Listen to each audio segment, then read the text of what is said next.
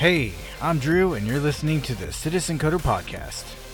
In this extra long episode, I interview Byron Salty, VP of Video and Devices at Warner Media. We talk about Elixir, Dockyard Academy, mentorship, skill development. We record a part 2, and so much more. Let's dive in.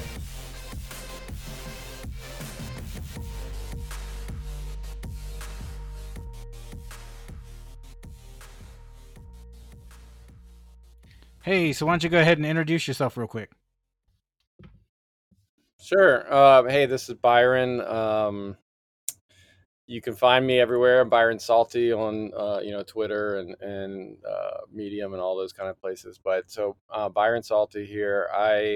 You've caught me at a really interesting time, Drew, because I'm about to have a pivot in my career, and um, I just next week will be leaving the company that I know as Turner Broadcasting, and you may have heard of it as Warner Brothers Discovery, after 22 years. So I started there in college, and now about to embark on new things for me. But it was a really awesome place.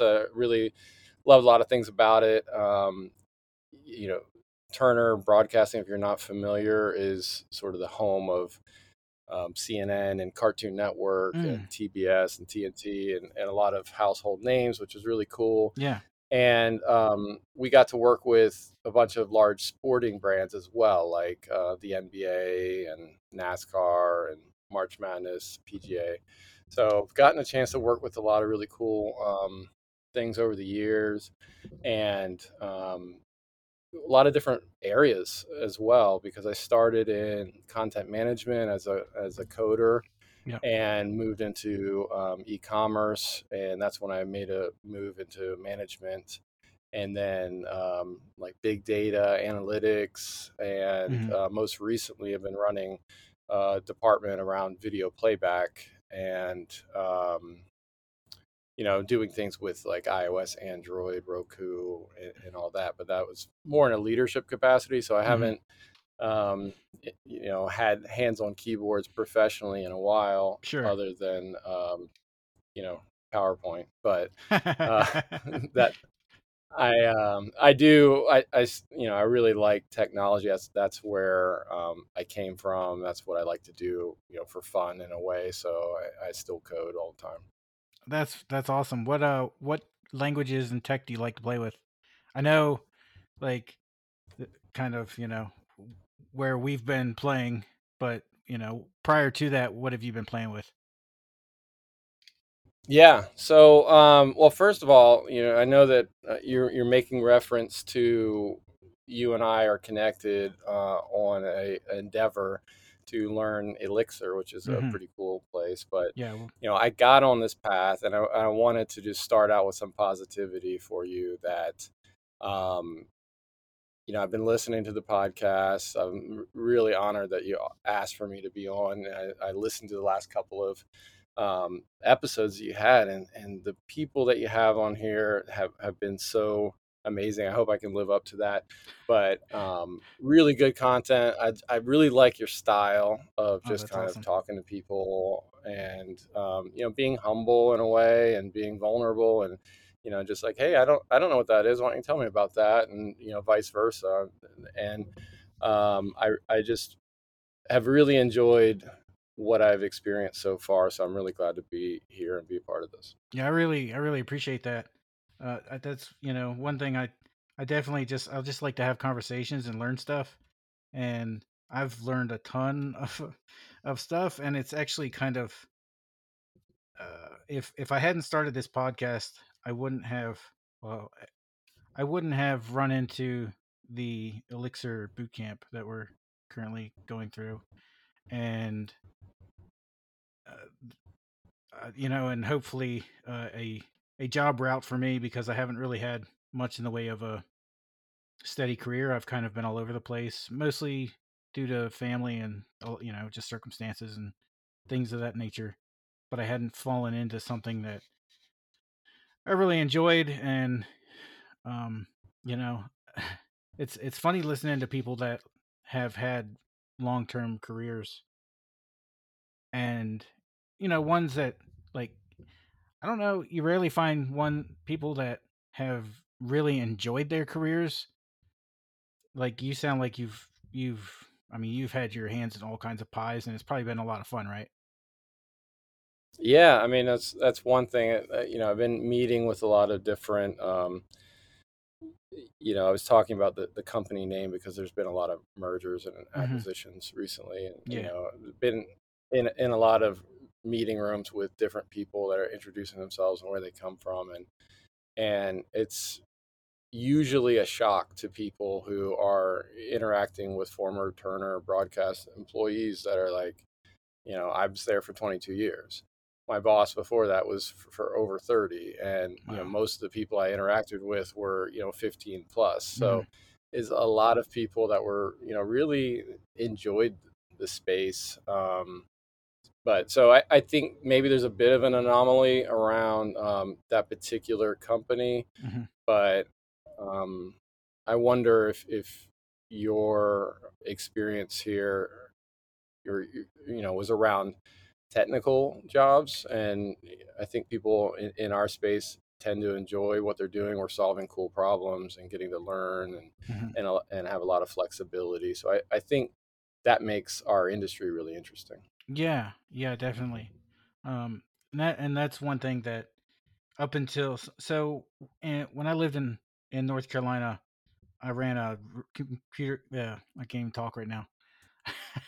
I ran a computer repair company, and uh, just small scale. I had some clients, and then I had a couple of call centers that I dealt with, and I really enjoyed that a lot. Mostly meeting a lot of people and just dealing with hardware and operating systems and that thing, and that really, I guess, was what kind of kept me going in tech, because if I hadn't have dabbled in hardware, I probably wouldn't have even considered programming. Hmm, My interesting. my brother Micah is a programmer. I don't think he listens to this. But he well, I don't know that he programs so much anymore. He's kind of like you, kind of moved into management, and Hmm. but he started off with a pretty small company and just kind of worked his way up. And when I was had reached a point where I had a kid and had a lot of family stuff going on, I decided to investigate programming as a way to possibly make more money and maybe do something that I actually enjoyed. But I was terrified of code because Hmm. it I thought that programming was shit tons of math, and I didn't think that. So I didn't get a high school diploma. I got a GED when I was 30, and Hmm. math has never been my strong suit. So on the GED, it required, I think, a passing grade of 400 in any subject, and I got college level everything except math, and I literally got 400. Hmm. Awesome. It was weird, but I got the exact number I needed to pass the math. And so I've always kind of avoided math like the plague. I think that's the exact thing that happens. I think that's what that's the situation that makes people feel like they're not good at math is I know that I'm going to use a math example in order to explain this, Yeah. but it's a little bit like compounding interest, Uh-huh. right? Where let's say in kindergarten, you're trying to do math and you're 90% understood, right? Mhm. And on the average is 100. Someone's understands 100, and maybe there's some people that understand a little bit better or whatever. Well, that 90%, and then the next grade, you understand, you know, another 90% of that, but that puts you at like 81%. Mm. Mhm. So every time you're falling behind a little bit more and more until the time you get to high school, and it's like, I'm bad at math. Mm. And I don't know that that's the case. In fact, my wife falls into that category, and she's never liked math and this and that. And Mm-hmm. she's doing, she's about to start her PhD, and literally talking to me about statistics, Oh wow. because she's realized that, hey, she's not bad at math. It was just there are some fundamental things that she didn't understand, Right. and she had to go back and sort of relearn them, because they don't really have enough time or whatnot, in, I think, standard curriculums. Like, you're Yeah. going to spend a week on this, and you're going to spend a week on that, and Yeah. if you didn't get it all, too bad. We're moving forward to the next thing, right? So, Right. Right. um, I yeah, definitely I I see think what it you're. creates this problem. Yeah. I definitely see what you're saying because I think that and maybe I was just slower to learn in that area, and like you said, they just kind of move on in classes and things, and you don't Hmm. if you don't grasp it, it's whatever. You just move on to the next subject, or the next grade level. And yeah, that probably creates a sort of stigma, or a feeling of, okay, maybe I'm just not good at this, or maybe you know I can't learn this. Yeah, and then it's a self-fulfilling prophecy in a way, Hmm. right? Or Hmm. confirmation bias. Hmm. Like, you're not good at it, so then you don't pay any attention. So then, of course, you're not going to be good at it going forward either. Yeah. I so listening to the last episode, it was interesting because I had the exact same origin story with coding that Chris had talked about, with Mm. wanting to create video games Yeah. with, and you mentioned his sister, and I was the same boat. Like, I didn't have enough money to buy my own video games. I was like, well, what if I could make them? And I had like a hand-me-down Commodore 64. Yeah. And so I had the same thing that he mentioned. Like, the back of the magazine had, type these codes in, then you can get a game to work. and Hmm. and so that was my first introduction into, oh wait, what is this? How do I code and create something? And I never actually got far enough into making my own game, but that's where the interest started. Mm. And a little bit full circle was when my son started getting interested in computers. There's a program out there you may have heard of called Scratch. Oh yeah, I'm familiar with that. And Hmm.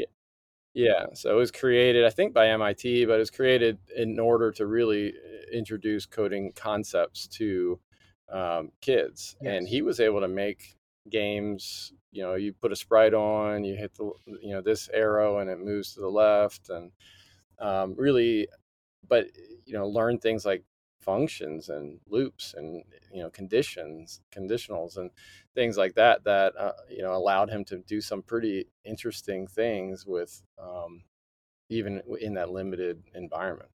Yeah. How old are your?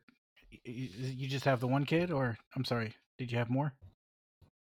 So I now have 7 kids, Oh, okay. and the That's one I'm talking about, he's now in computer science at in college. okay. He's 18.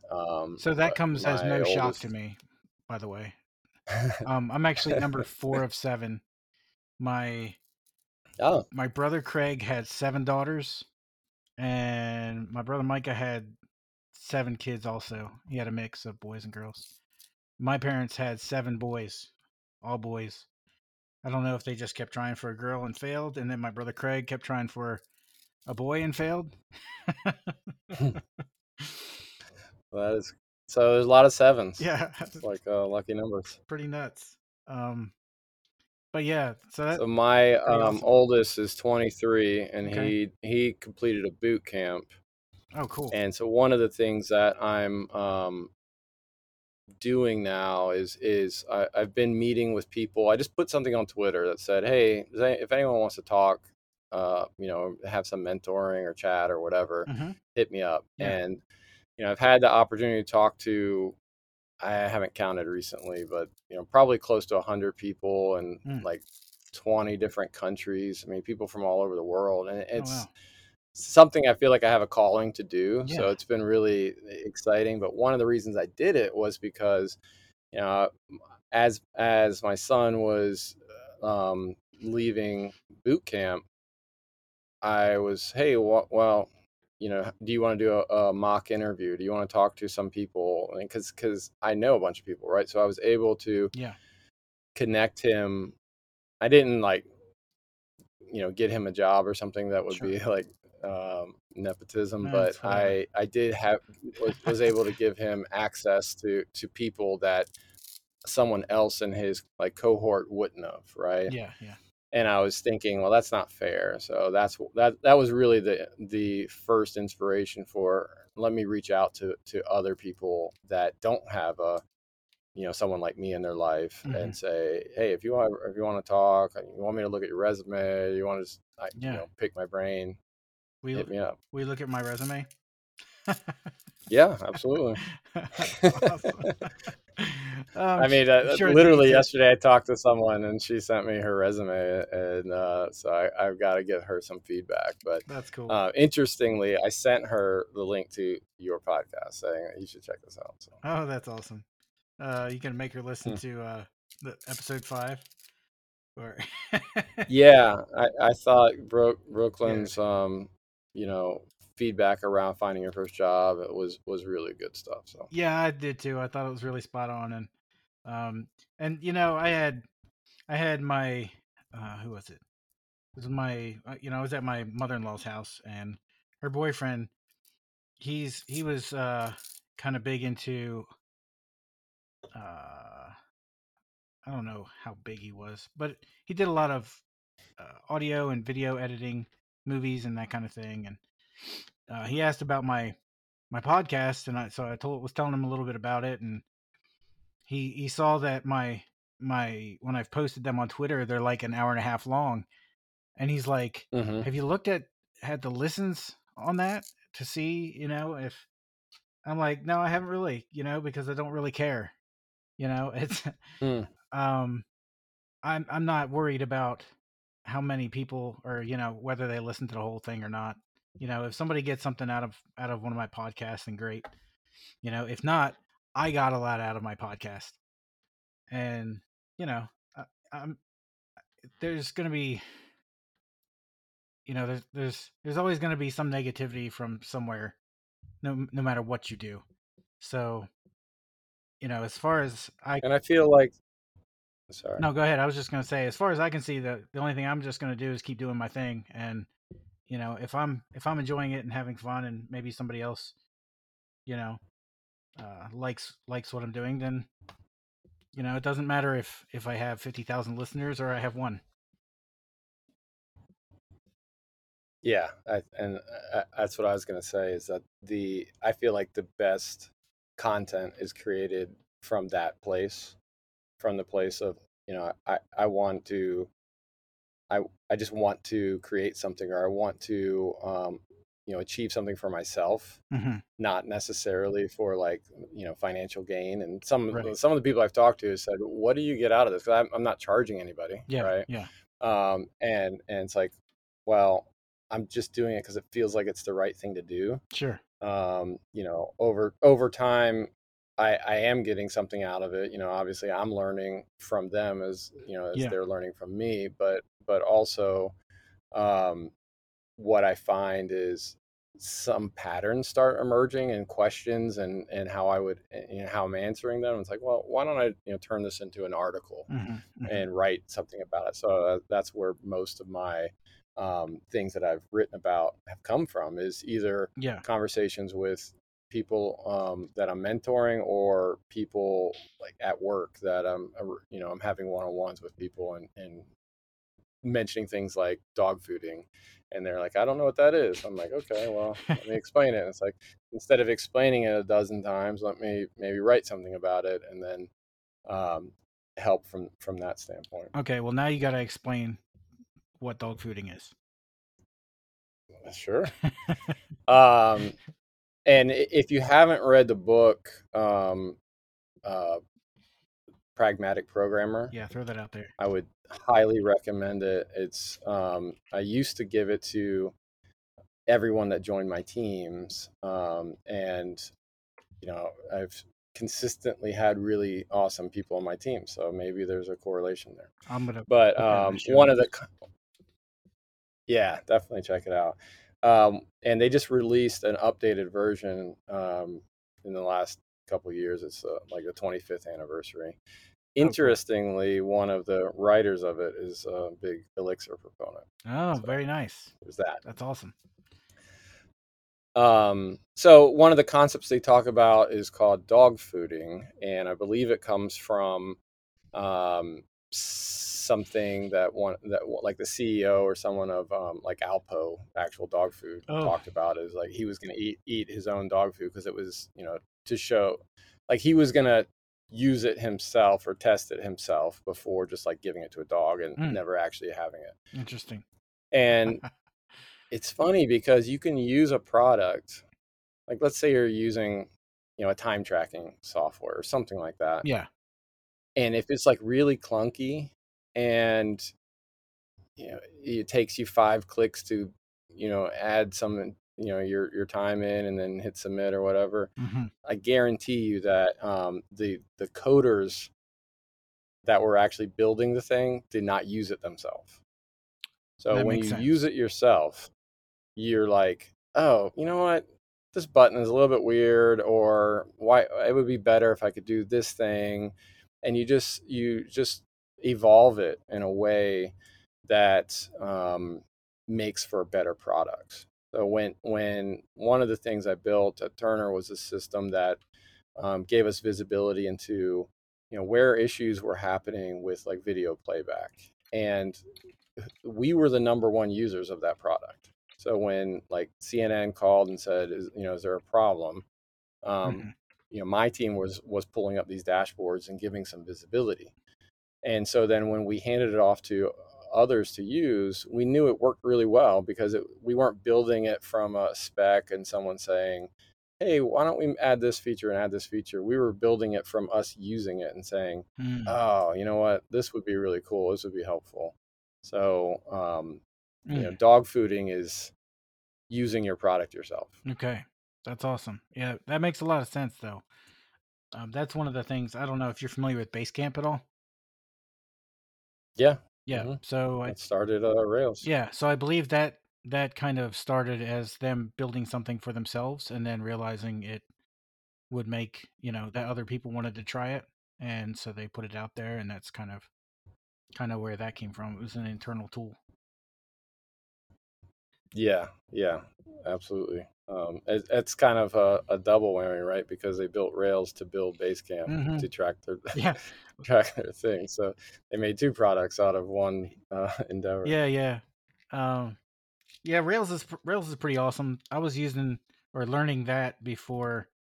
That's probably the last thing I was learning, honestly, before I switched to Elixir. I was going through. Are you familiar with Learn Enough? No. Okay, so Michael Hartle wrote a book called The Rails Tutorial, and Hmm. that is probably the best learning Rails material out there, in my personal opinion, of course. Um, Rails is similar to Elixir in that there's not a whole lot of really good learning material out there. It's that is geared toward beginners. So, Mm. um, yeah. So he started writing a book called um, the Rails tutorial, and then that kind of expanded and eventually turned into a platform called Learn Enough. And Learn Enough to be dangerous is the the thing. Hmm. So he's got a series of things on there that takes you through learning Git and JavaScript and Ruby and then Rails and a couple other things, I think.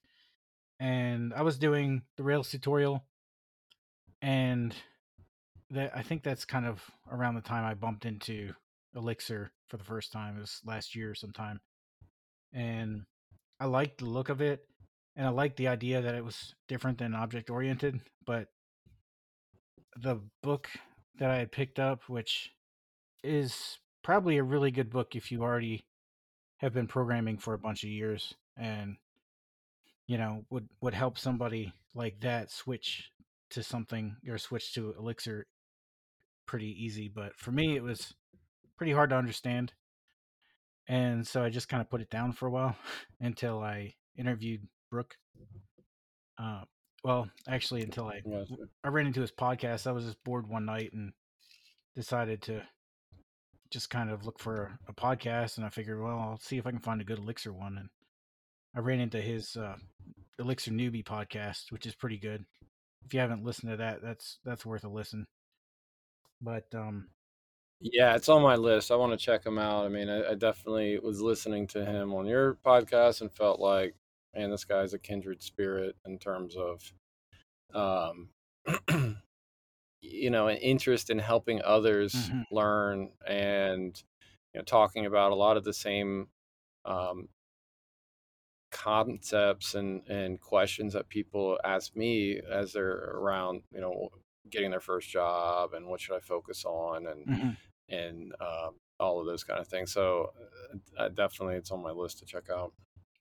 Yeah, I think for a lot of people, that's kind of the struggle, is figuring out where to start, or kind of what they should go with, that kind of thing. I struggled with it. I started off with a Udemy course on, I mean, pretty much the same thing everybody else does, full stack. Hmm. And JavaScript and I didn't gel too well. I just had a horrible time trying to understand it. The thing that I really have liked about this Elixir boot camp Hmm. is that, well, the thing that I don't like about the other ones that I've seen is they start with like HTML and CSS, Hmm. which I kind of get why you want to do that. Well, first of all, most of them are specifically talking about web development. Yeah. So therefore that makes sense. Hmm. And it also it makes sense from I want to give you something that you can immediately use to create something like today Hmm. that you can show your friends and give you that little bit of a Bump. motivation boost. Yeah. Yeah. Yeah, but the thing that I think is a little bit surprising to people who don't really know technology and they're going through this and they start learning JavaScript and they're confused Hmm. is like JavaScript is like like general purpose programming. I don't want to say real programming and like sound like I'm putting people down because Yeah. I'm not. I mean, anyone that can do CSS does more than me because I really haven't spent any time there, Hmm. and I'm sure you're more adept than I am there. But the the concepts that you learn when you're learning JavaScript and and the same with this Elixir class, like data types, and functions and how you organize code and how you do conditions and those kind of things. Hmm. um, that I mean those are universal in programming, Yeah. right? Things like CSS and divs and those kind of things are very specific to one specific industry and one specific use case. But like Right. the things that you will learn around JavaScript will be applicable if you went and started doing iOS development or started whatever doing back end development. All of those concepts are the same, and so I kind of like that this is a boot camp that is not so web dev focused. Hmm. Yeah, me too. I think it'll be a lot more useful. Yeah. I like that it's very heavy on the programming part with the exercises, and I think that's more important than, at least early on, than building a project. I think you have to have both. You have to have lots Hmm. and lots of exercises in the beginning to solidify concepts and help you think programmatically. I probably butchered that, but uh, but and then of course, moving on to actually building something with what you've learned. But most courses are very project heavy, and a lot of it just turns into code along. And Yeah. no offense to anybody that teaches code along, I think there's a place for it. But if you haven't thoroughly taught somebody how to program, them typing along to whatever you're doing on screen isn't going to teach them to build projects on their own, in my opinion. No, and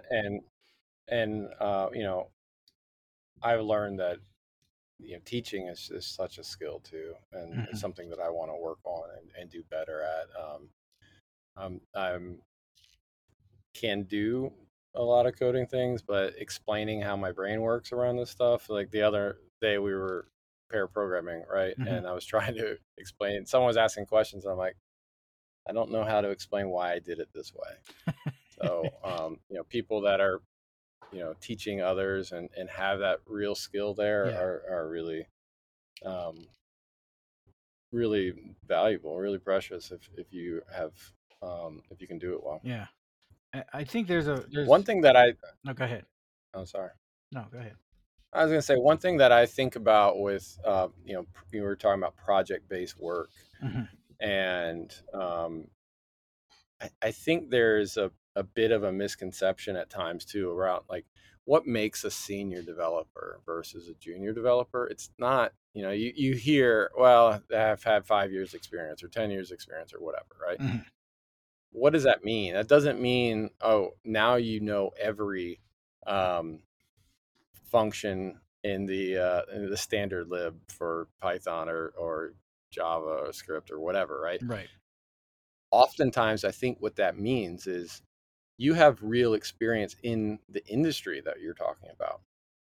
And I don't know that I've heard any people talking about it this way, but one thing I kind of highlight to people is look, if you come to interview on my team, well, my team for the next week, Hmm. is we'll ask you, sure, we'll ask you to do some sort of like technical assessment. We want to make sure that we think that you know how to code. Right.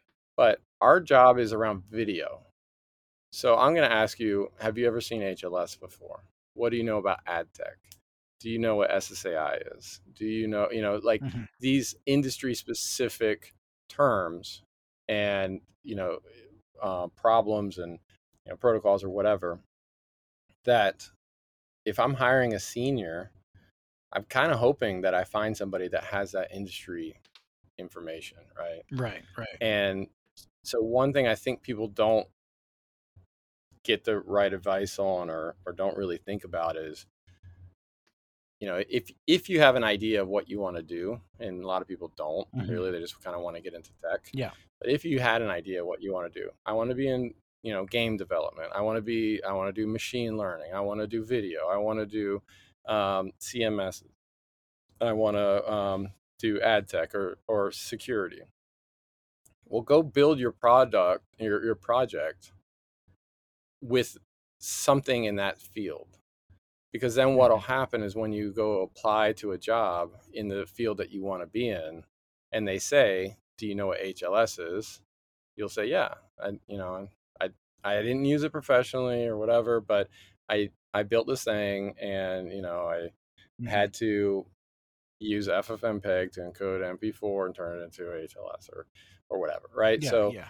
you've touched a couple of things, even if I'm not saying that people should over sell what their experience level, but the Yeah. fact that you've heard of some of these terms will give you a edge when you're trying to interview into some of those roles. Sure. Yeah, that makes a lot of sense. It's sort of like tailoring your resume to match whatever job you're applying for, which I'm Hmm. terrible at, by the Yeah. way. Yeah, I think there is some diminishing returns on that. Like, Hmm. my wife was looking at a bunch of different jobs and like constantly tweaking the resume, and I'm like, I don't know that that's going to move the meter enough. Yeah. If it's a 1%, 2% improvement, it's not like I'm doubling the efficacy of my resume by tweaking some words. Yeah, no, that's But that's good that you mentioned that because that's one thing I've never really fully understood. is, changing the resume. The most of the jobs that I've had, I think I may have gotten them because I'm okay at interviewing, mostly because I talk to a lot of Mm. people. But I mean, I always look at my resume and I'm like, God, this is dog shit. I mean, I do understand the idea of like if you're applying, for a role that's data heavy, maybe you want to highlight the things that you've done Yeah, data wise. sure. And if you're doing a thing that's, also, but I think in order to really do that, you have to have a very big resume where, okay, I've done things for 25 years. Which projects am I going to highlight here? But if you don't Uh-huh. have a ton of depth anyway, then I don't know. You're gonna like pick and choose the things that you want to highlight is gonna make a huge difference. Right, right. I've been working for 20 Um, plus years, but I don't have any depth in a career. uh, the well, just from hearing you before, I know that you've bounced around a bunch of different mhm. roles. Yeah, So definitely. that's one thing I really actually like when I'm talking to a lot of the people I've talked to in boot camps. Hmm. Um, are coming from really interesting backgrounds. People that are, they're former therapists and they want to do something different, or they work with disabled people. I'm like, you could build something that's so cool, so much different than my experience, right? Because Yeah. I'm like a classically trained, I guess you would say, like I went to college right out of high school for computer science, Hmm. like computer science all the way, right? Yeah. So therefore I don't have any depth in other areas. I don't have, Right. other than the things that I've worked on through my job, I don't have like some people that were formerly in healthcare and now they want to be coders. I'm like, you can create some really cool projects because you can bring that Hmm. understanding of a different industry and a different world and what problems exist there. Like one of my buddies is in a band. He wants to create some um, projects around the tooling to support the needs that they actually have, and not Yeah. like, oh, this is what a band wants. Is like, no, he knows exactly because he's, trying to reach out to his fan base, Hmm. so he knows the problems that he's trying to solve. So he can create something that is really effective. Again, this is points back to dog fooding. Like Right. if you're the one that you're building for yourself, you're going to make something really good. Yeah, yeah. I actually, speaking of products that you build for yourself, I've had this idea for a while. I started building it a bit in Android, and I've put it on hold, especially while I work to this Elixir boot camp, because I think it's going to wind up in Elixir. But as probably most of my projects will from here on out, um, it's a it's a reminder app because I have a habit of signing up for free trials of stuff and then forgetting, and then I get charged. Right. That's a problem. Yeah, that's an issue. Or sometimes I'll fire up a month of Netflix to binge whatever, Cobra Kai or something, and then again I'll Right. forget to cancel it, and I get charged for a second month, and they don't have that much interesting stuff on there anymore. So, uh, so I want to build an app that can ping my phone when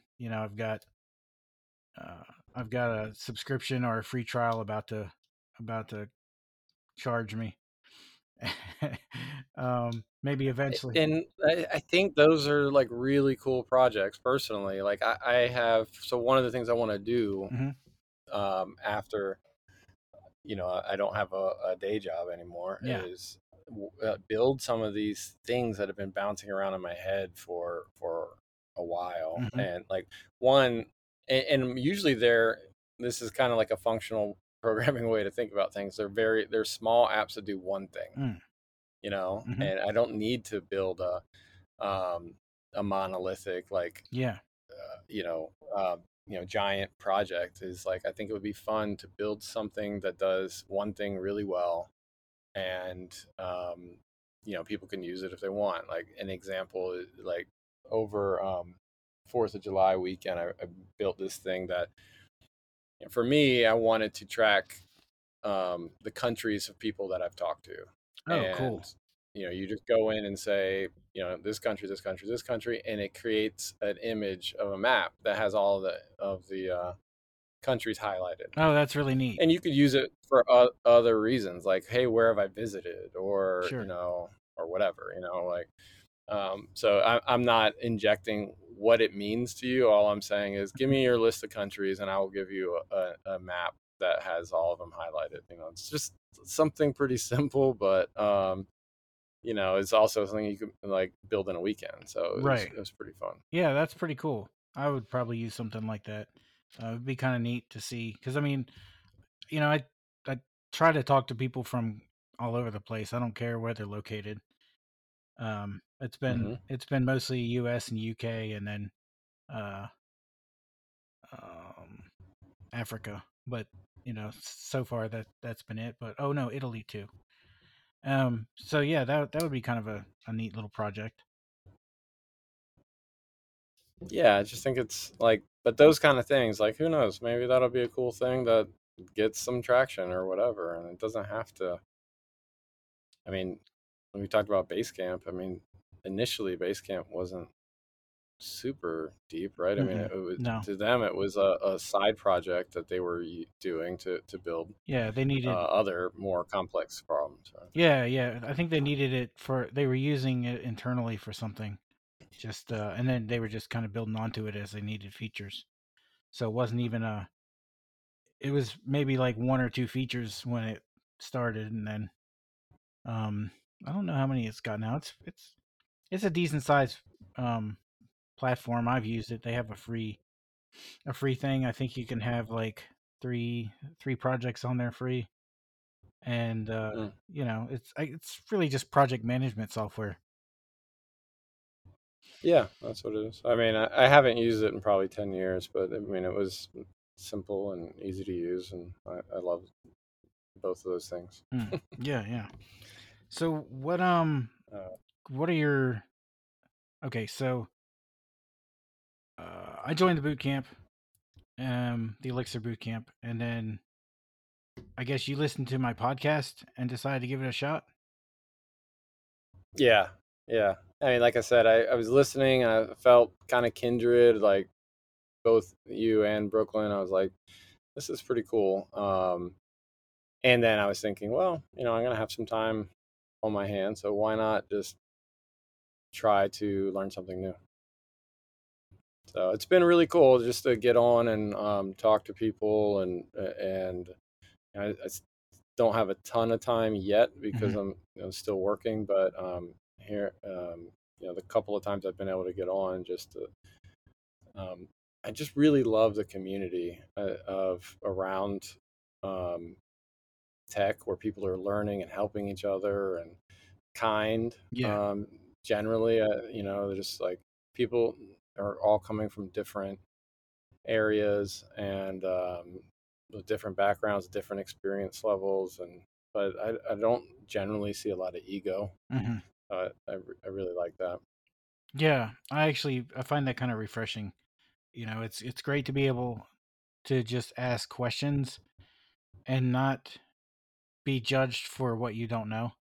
Uh, it sounds like that's a Stack Overflow problem. But yeah, it's really great. I've thoroughly enjoyed it. So much so that I decided to pretty much dedicate my entire free time for the whole boot camp, and mostly my job situation being what it is. I wouldn't call it particularly stable at this point. The which is weird because it it kind of was before or during during corona, but I don't know Hmm. if companies aren't buying the medical equipment that they were or what. um Things at work have been really really slow. A lot of people are taking unpaid days off, and it just it kind of came at the right time because I'm suddenly finding myself with a lot more free time. and I think it's probably time for me to make a pivot. um, hopefully, it's not another. Well, I really liked what Brooklyn said in the on the your last show about a lot of people are pushing for JavaScript, React, Hmm. and it's true that there's a lot of jobs there, Yeah, but you have to also look at what are the number of people applying to those jobs. yeah, What is the size of the workforce behind it? Even if it's the most popular thing, if it's also the most flooded area, right. that's a problem. I can tell you, last year I hired 10 people. Hmm. Um, Three of them were um, more junior level roles, Yeah. and we could talk a little bit about sort of the problems of what I see with junior level roles and why it's so hard to get those sometimes Hmm. just from like the incentive structure. But Yeah. um, the number of people that applied to those junior roles was like 200 plus. Wow. The number of people that applied to the other seven, more senior roles and management roles was like five, Mm. and most of them not qualified, for those things. So, the junior level, it wasn't just the junior level. It was also that they were, JavaScript heavy Hmm. and, more in the sort of web dev stack. Right. But that just tells me I mean, there's a lot of people in that space looking for those roles. Yeah. I can tell you right now, if you had like Roku, BrightScript, that's the language behind Roku, on Oh. your resume, like the conversation I generally have with recruiters is, hey, we don't have anything open right now, but if you see anyone's resume that has Roku, let me know because I'll like create a role for that because it's so rare. And Roku is one of the most popular ways to consume digital video, I mean, it really and is. probably number one. Our TV's a Roku TV, TCL Roku Hmm. TV, and yeah, it gets a lot of use. I've got a Roku plugged into my small TV out here in the living room, and yeah, they're great devices. I didn't realize that they use their own programming language though. That's kind of neat. Yeah, I mean that's sort of the weird catch 22 is everyone has a horror story in the business around Roku because they're a very like proprietary ecosystem, Mm-hmm. Mm-hmm. um, and so it's kind of difficult to get things done and find people and that kind of thing. Yeah. But on the other hand, maybe because it's so locked down, or, or I'm not sure why they're winning. Maybe it's just cost, Mm-hmm. but Yeah. the numbers are just through the roof Right. in terms of consumption. Is that kind of At reminds me least of at least in the U.S. that kind of reminds me of Sitecore a little bit. What the CMS that Chris from the last episode uses. It's it's super locked down. You know, you can't learn it unless a company is like, "Here, learn this." It's really weird. There's no training platforms for it at all. I've done, a little digging trying to find stuff just out of curiosity, and there's like nothing. There's no way to learn it. You pretty much, like, maybe if you have WordPress or some other CMS experience, that would help. But there's nothing. There's no site core. There's no way to learn it unless you're at a job that uses it, and they're like, "Here, we need you to learn this," you know, or maybe there's an internal job that you apply for, and they're going to teach it to you. It's Yeah, kind of that's what's strange. so counterintuitive. It's like, how are they winning when um, when it seems like they're following not best practices, but Hmm. um, that was one thing I was thinking when I was listening to that episode too. Was that was sort of how I started my journey. Was I was first building CMSs with a much older system, but it was a proprietary system that no one's ever heard of, and Hmm. I had to go to like a training, to learn how to do it, and it wasn't like now where there's most things, yeah, there's tons of getting started and free documentation, because that seems to be the best. That it makes sense. If you want people to use your stuff, you kind of Yeah, you would. follow a freemium model, right? At Right. least for developers. Yeah, you would think they would provide some way to get training outside of a company that used the product so that they could, have more developers using the products to work on their stuff. It's definitely seems counterintuitive to just kind of hide it all and not let anybody have any kind of access to it.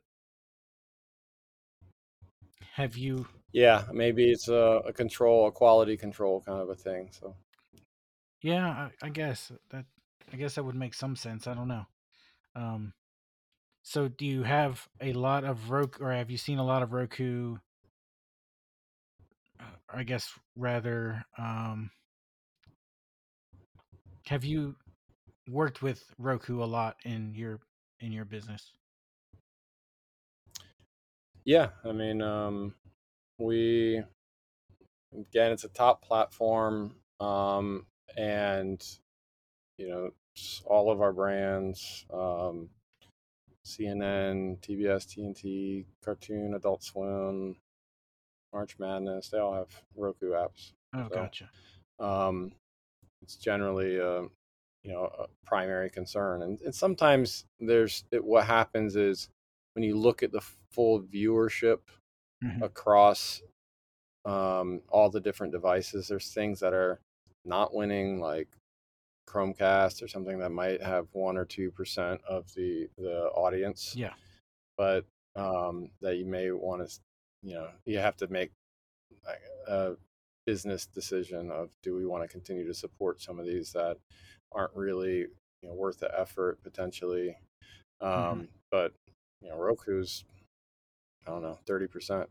It's pretty That's high. pretty huge. Yeah, Mhm. that's definitely a big a big chunk. So, what's your experience with Elixir been so far? Like, what do you think? I really like Elixir. I think I was thinking about this as kind of a weird analogy, but Hmm.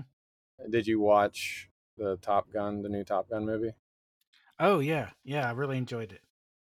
So they're were kept talking about how they were going up against fifth generation fighters, right? Like Hmm. the newer technology that they couldn't keep up with the planes that they were in, and how they Yeah. just had so much better tech that they were going to be destroyed. I feel like Elixir is falls into and I don't know if anyone has defined this. I'm sure someone smarter than me has, and I just don't know the terminology, but like Mm, it feels like a next generation language. mm. When you look at, I believe, Java, Python, and Ruby were all created in 1990, something Yeah, like that. yeah. Um, and obviously JavaScript would have come a little bit later than that, but the there's languages that are coming up. I'm not sure who all would be in this. I think Clojure is in the same kind of boat as Elixir. Um, I don't know how popular it is anymore. I think Rust is probably in that vein. I'm not sure how you would define Go, but the point is Yeah. that there's these next generation languages that provide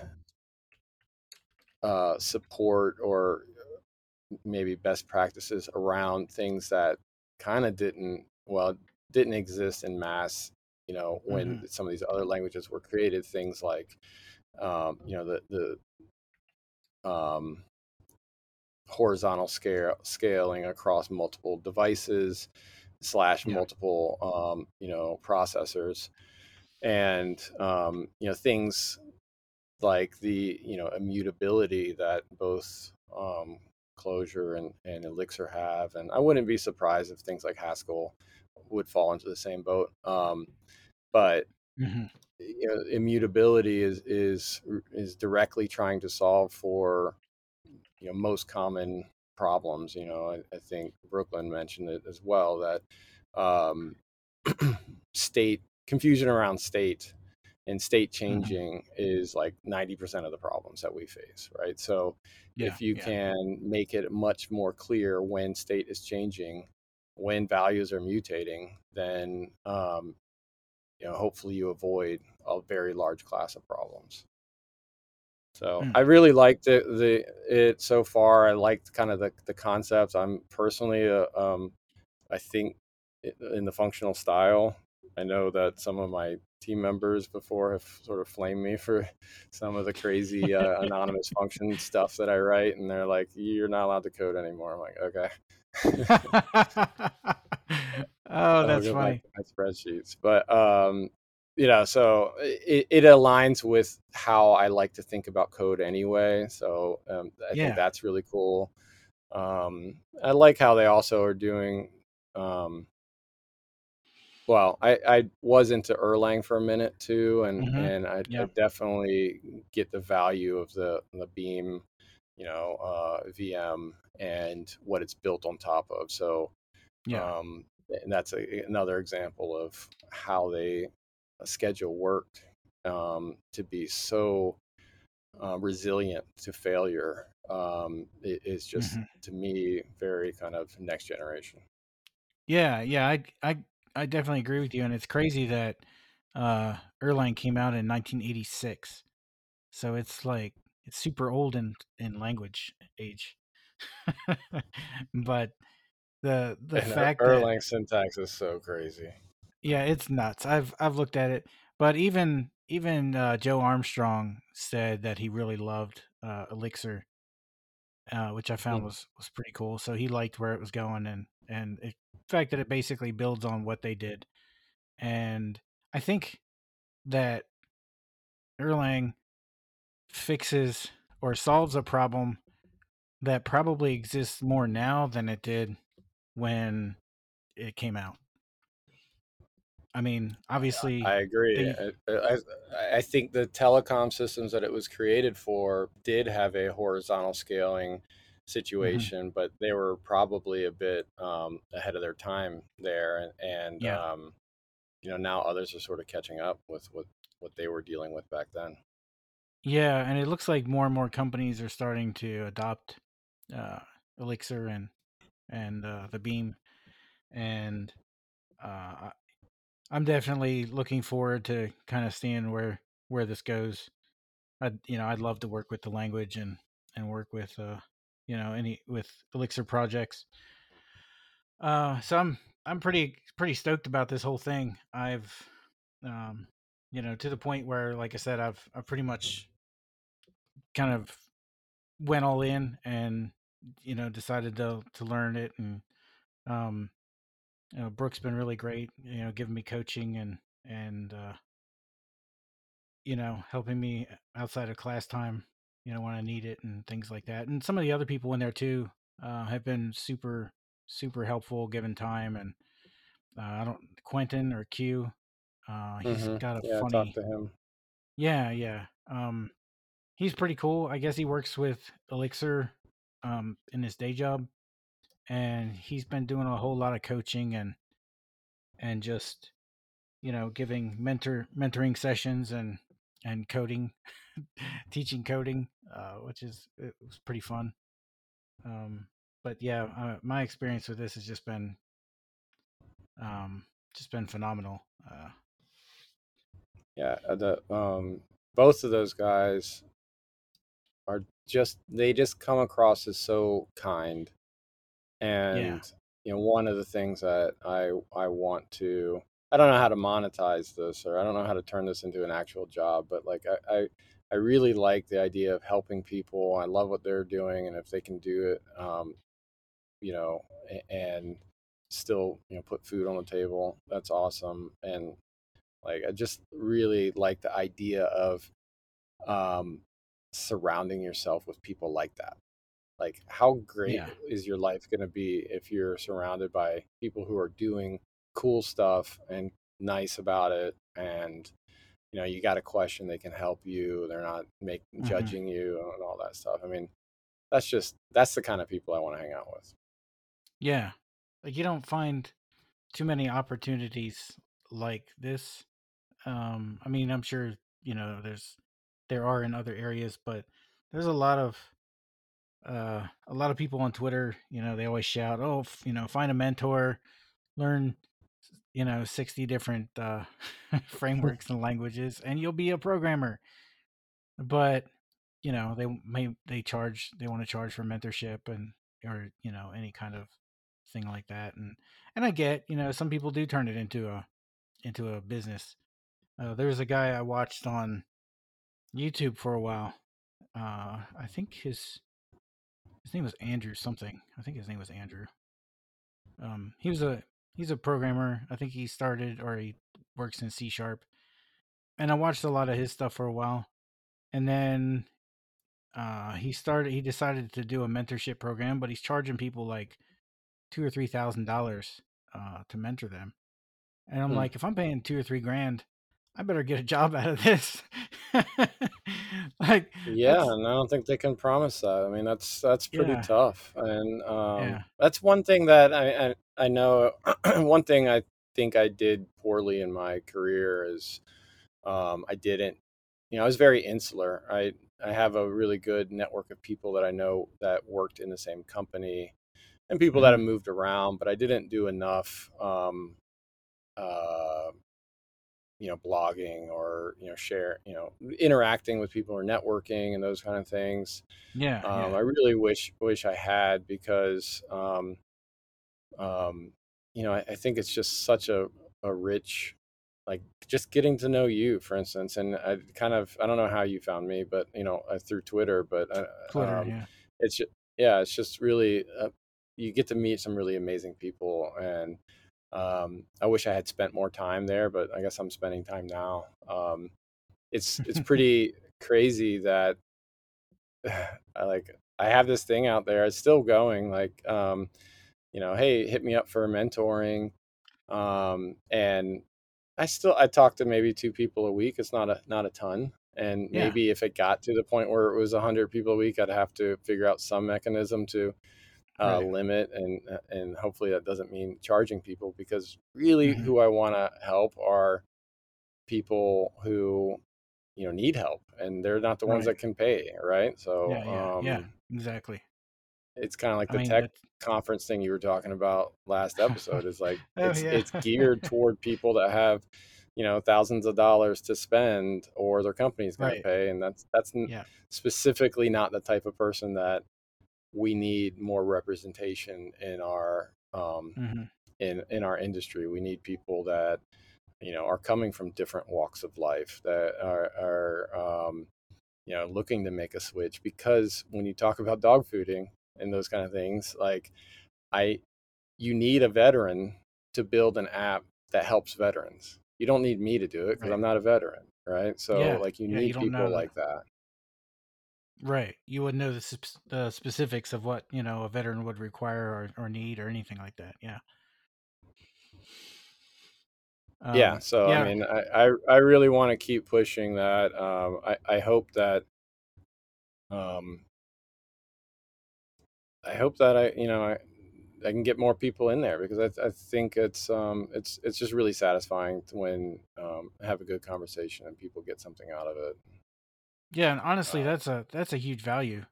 You don't see a whole lot of people doing mentorship, and maybe and I don't know, maybe they're judging you by your Twitter following because it's not very large at this point. yeah. Hmm. And that could be, and I kind of look at your profile if kind of a double take. I'm like, because I think we were interacting on something, and I'm like, that says VP of in Warner Media of something devices, and I was like, really? Okay. Like, but he doesn't have any followers. I Yeah, figured I you'd mean, be, I think there's a lot of people like me too. There's a lot of people yeah, who haven't invested the time to try to create a public profile because they were right. focused on an internal profile. Sure, yeah, you're doing your thing, and which I totally get. Um, the only reason I'm building one is hopefully it helps me land a job at some point. No, I actually got on Twitter for the 100 days of code. So when I started learning to program, I'm like, all right. And you can ask my wife. I used to hate Twitter. I was like, I'm never using some app where posting is called tweeting. It's just fucking stupid. You know? And I don't know. Eventually I just caved. I'm like, well, most of the developers are on here, so I'll go network. This will be a good way for me to network and maybe get my name out there a little bit and help me post or program, stay programming regularly. And it did. I think I did. I don't know. I did a couple rounds, 100 days of code, and then I've stopped and started maybe 50 other times. I just forget to post all the time. I'm always forgetting. Yeah. I'm like, 100 days of code, day 20 through 30. Whoops. Sounds like we should reinvigorate each other on 100 Days of Code. That sounds like a good mutual motivation, unless you're already in one. Yeah. No, I'm not. That'd be fun. Yeah, I haven't started another round, but I probably should. I need to be posting more about this Elixir stuff for sure. I am getting a little Hmm. bit of traction here and there on LinkedIn, which is nice. I even had a recruiter. I mean, I don't know. He reached out, gave me his job postings that he had, and we just kind of chit chat a little bit. But that was actually, I think, the first time a recruiter's actually done that on LinkedIn. It's awesome. I have I haven't had very much luck on LinkedIn um, for jobs in. Yeah, I mean, I think it's a good way to sort of keep connected with people that you Mhm. sort of know in some way. But like, if you're looking for a job, I don't know that it's the right way to go about it.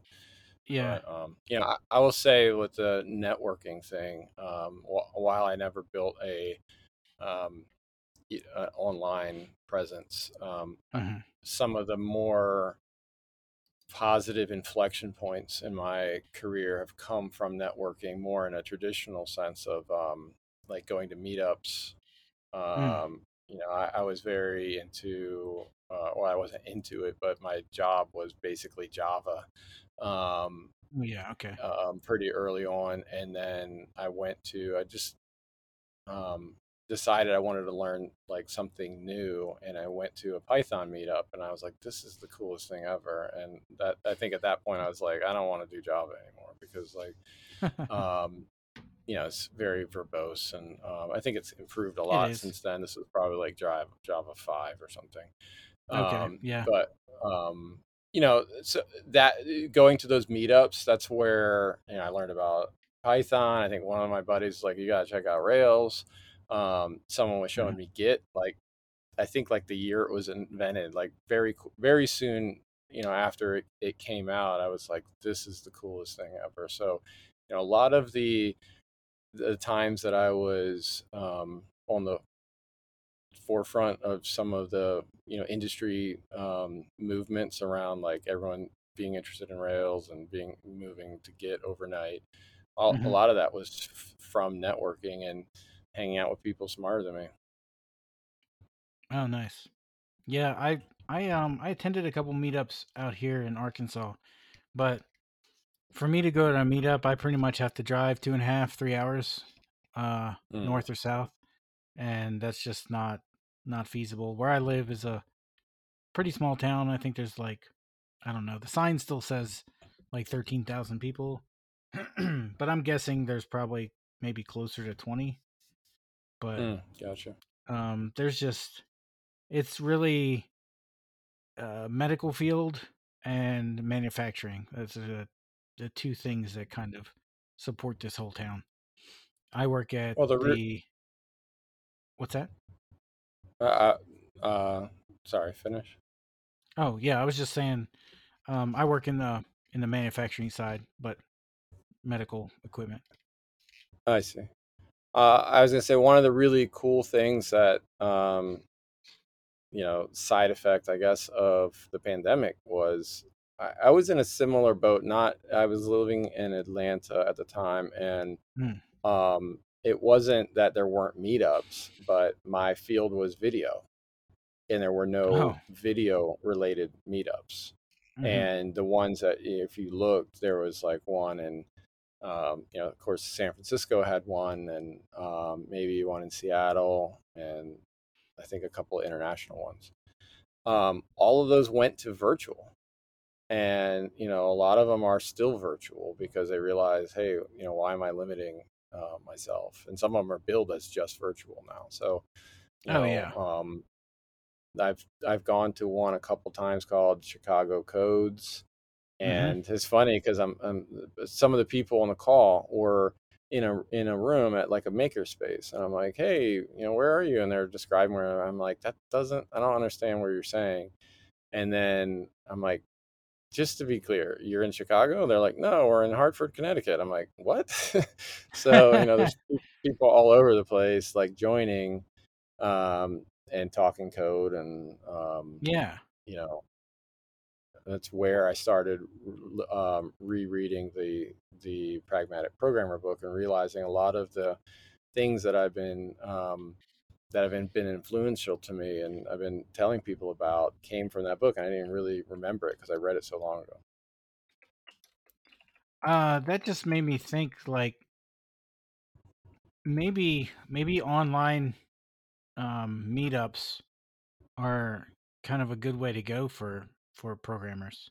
Like I've never attended one, but I mean, I can't imagine they're a whole lot different than our class our classes It with was very with similar. Yeah. Elixir. Like, you get on and you talk code and you chit chat and you just kind of rub elbows with people virtually.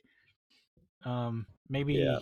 Maybe that's something I need to look into maybe I don't know if there's anything out there for Elixir, but maybe if there isn't, I'll just start one.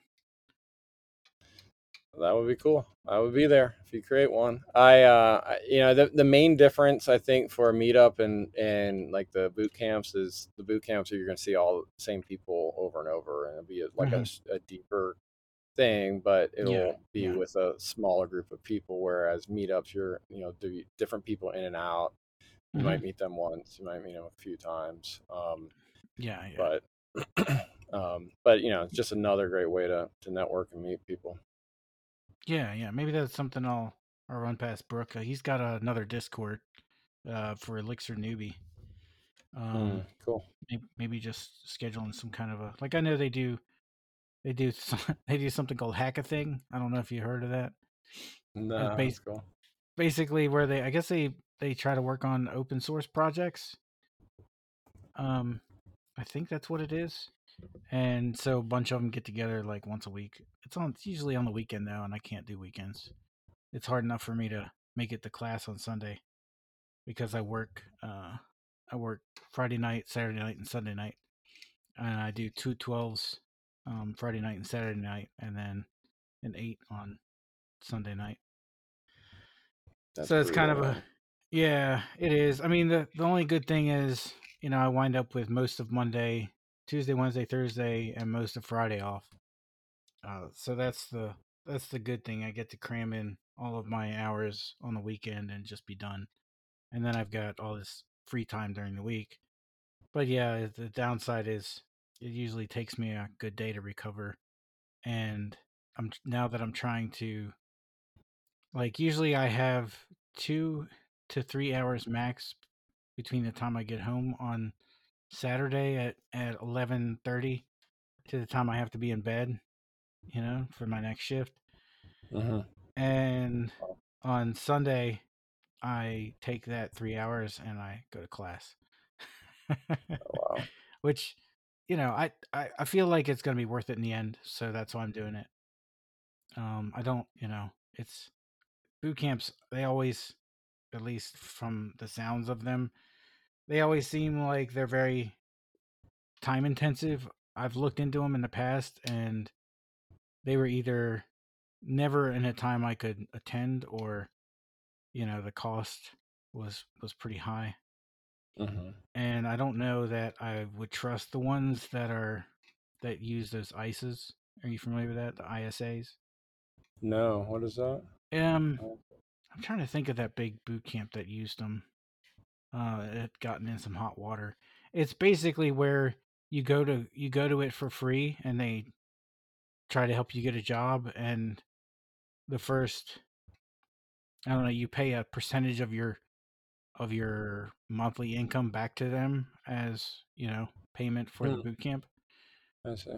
And I think maybe the idea is good, but they were selling those ICEs to debt collectors.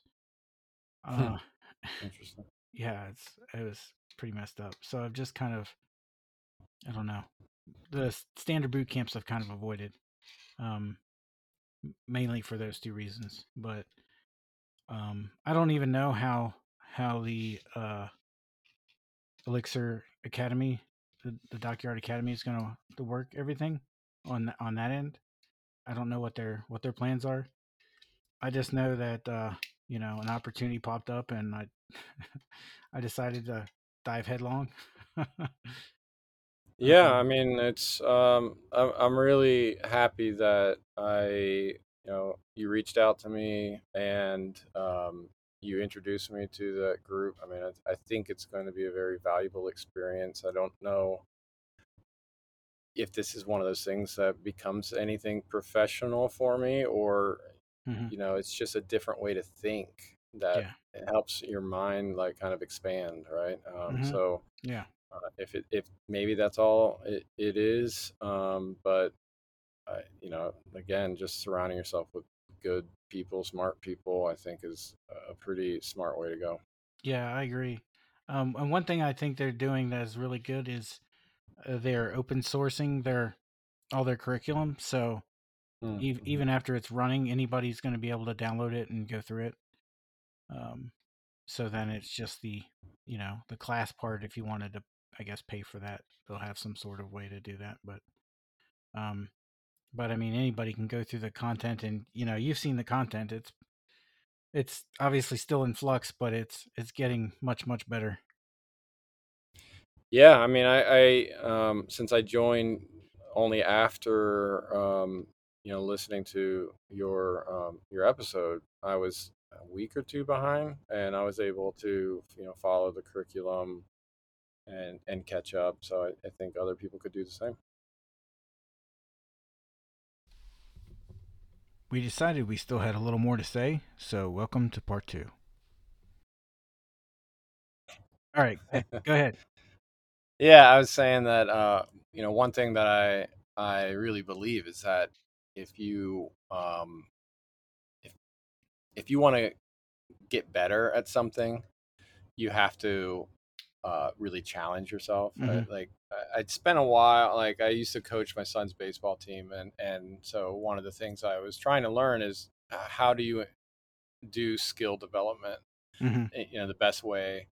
And one of the things that they pointed out, I read this book called The Little Book of Talent, Oh yeah. and it talked about, like, let's say you're playing catch with a kid, and they're trying to learn how to catch better, and like if they're catching 100% of the time, Mm-hmm. then they're not getting anything out of it. Mm. And if they're catching like 0% of the time, they're not getting anything out of it. Like there's a sweet spot, and it's usually like 70-80% success rate. You can't Uh, be always successful, because that sort of defines that you are not challenging yourself enough. oh wow. Um, for growth, Yeah, so yeah. when you ask me to do this, I'm like, that kind of makes me nervous. I've never done that before, but it's like, you know what, that tells me that there's growth there. Oh, interesting. And I mean, the reason I'm saying it's interesting is A, because it is, and B, that's not something that most people think about, Like, even me, I've struggled really bad with imposter syndrome, and, going through this and realizing that, I don't know everything. And, um, I'm learning a ton, but I've struggled with what I don't know. And Hmm. I didn't really give any thought to maybe, you know, it's because I'm actually learning. And if I'm nailing everything out the door, what am I getting out of it? Because, it's something I already know. So the fact that I'm struggling and failing some is okay. It's okay to fail. Yeah. Yeah. Just don't make sure it's not too much, because then that's where frustration comes in, Sure. and that's where like if you went up to try to, I guess in the baseball analogy, bat against like a major league pitcher, Hmm. like you're not going to learn anything from it, right? They're Right. just going to, want to blow you away. But, an example, we talked about my son playing with Scratch when he was a kid. Like he built a game, and then like later he's like built another game, and it was essentially a clone of the first game. I'm like, Hmm. okay, cool. And then he did it again. I'm like, you're not actually, it's cool. You're making different games and having fun, Hmm. but you're not actually like learning new skills, because you're just kind of rinsing and repeating the thing that you already learned. Right. Right. Which, while there is some value in repetition, there's definitely, you kind of want to stretch your wings. And I think um, Brooklyn called it something to do with uh, being on the edge of learning, of what you know already. I think is sort of Mm, how he put it. And yeah. just like the exercises, they're slightly on the edge of either being like almost too much, but you know what I mean, like right there on. Yeah, I guess they say that you want it to be slightly out of reach, and Yeah, then yeah. and then you can stretch, Right, right. right? Exactly. And then you got to stretch for it. Yeah. That. I've had interviews before, or I'm interviewing someone. Like literally, this happened to me a long time ago, but interviewing somebody, and they had 10 years of experience doing Java, Mhm. and I'm like, okay, they seem pretty stout, right? So then I'm asking them questions, and it was pretty clear that they didn't have 10 years of experience doing Java. Mm. So I'm like, okay, well, tell me what you did, year one, or, I'm looking at the job description, right? Or the resume. I'm like, well, tell me what you did in this job. Like, well, I was given requirements, and I wrote the unit tests and documentation or whatever they did. I'm like, okay, well, what did you do in the next year? Like, oh, well, I was given requirements, and I did unit tests and document. Like, literally, they did the same thing for 10 years. Wow. And I was like, you don't have 10 years of experience. I didn't say this to them, but Sure, like yeah. afterwards, my takeaway was that person doesn't have 10 years of experience. They have 1 year of experience 10 times, 10 times. Yeah. Oh. which is, totally different game, right? They, Yeah, they yeah. should have stretch, learn new things. And, by the end of 10 years of experience, you should, Mhm. be able to recreate that system from scratch. And, Right, right. um, Hmm. yeah, so I'm glad that you allowed me to stretch. Well, you're welcome. I've done quite a bit of stretching on this thing myself, man. Today was fun. Today was really fun. I got like the first exercise right. I mean, obviously we're doing like a pair programming thing, but I had a lot of input, and I was like, "Yep, I got this." And then the second one, I was like, "I can't figure out what the hell we're doing." But Hmm. but then Brooklyn came in and literally walked us through how to break the whole program or the whole problem down into tiny, tiny pieces, and then just solving each one of those pieces, and then how to put it all together at the end. Like, I've never seen that done. In the 4 or 5 years I've been trying to learn how to program, I've never seen that done. Well, what you're describing, that's how I define functional programming. Yeah. Is it's not really about the language, and I actually had this conversation with Q Mm-hmm. yesterday. Was you can do functional programming with a procedural language. I could do it with Python. Mm. You can do, I think, generally you could do procedural like coding with a functional language. It's really like, how do you think about the problem? And one of the, I think, the core tenets of being functional is breaking problems down to very small functions. Mm-hmm. And then how do you combine those with, all of these different, higher order functions that, take a function as a parameter, right? Right, right. So.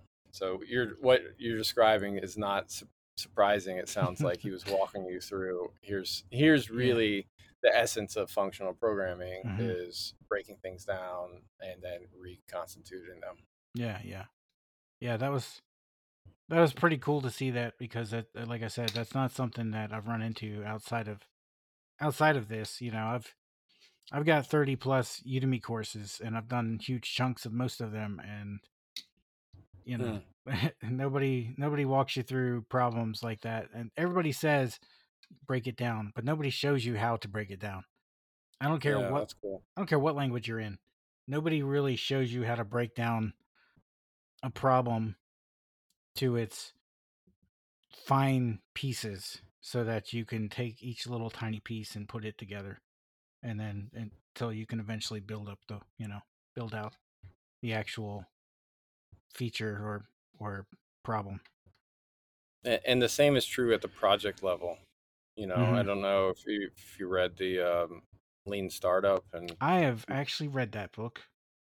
so then yeah, I mean, and most people are familiar with the concept that I don't think they coined, but the MVP concept, Hmm. and um, the essence of that is the same. Like Yeah. break what you're trying to accomplish at a project level down to the simplest piece that you can, it's autonomous, that you can build, and then layer on from there and adjust from there. Yeah. All right, my man. I'll catch up with you after a little All while. right, thanks again. Have a great night. Yeah, man. You too. Have a safe trip. Thanks. Bye. See ya.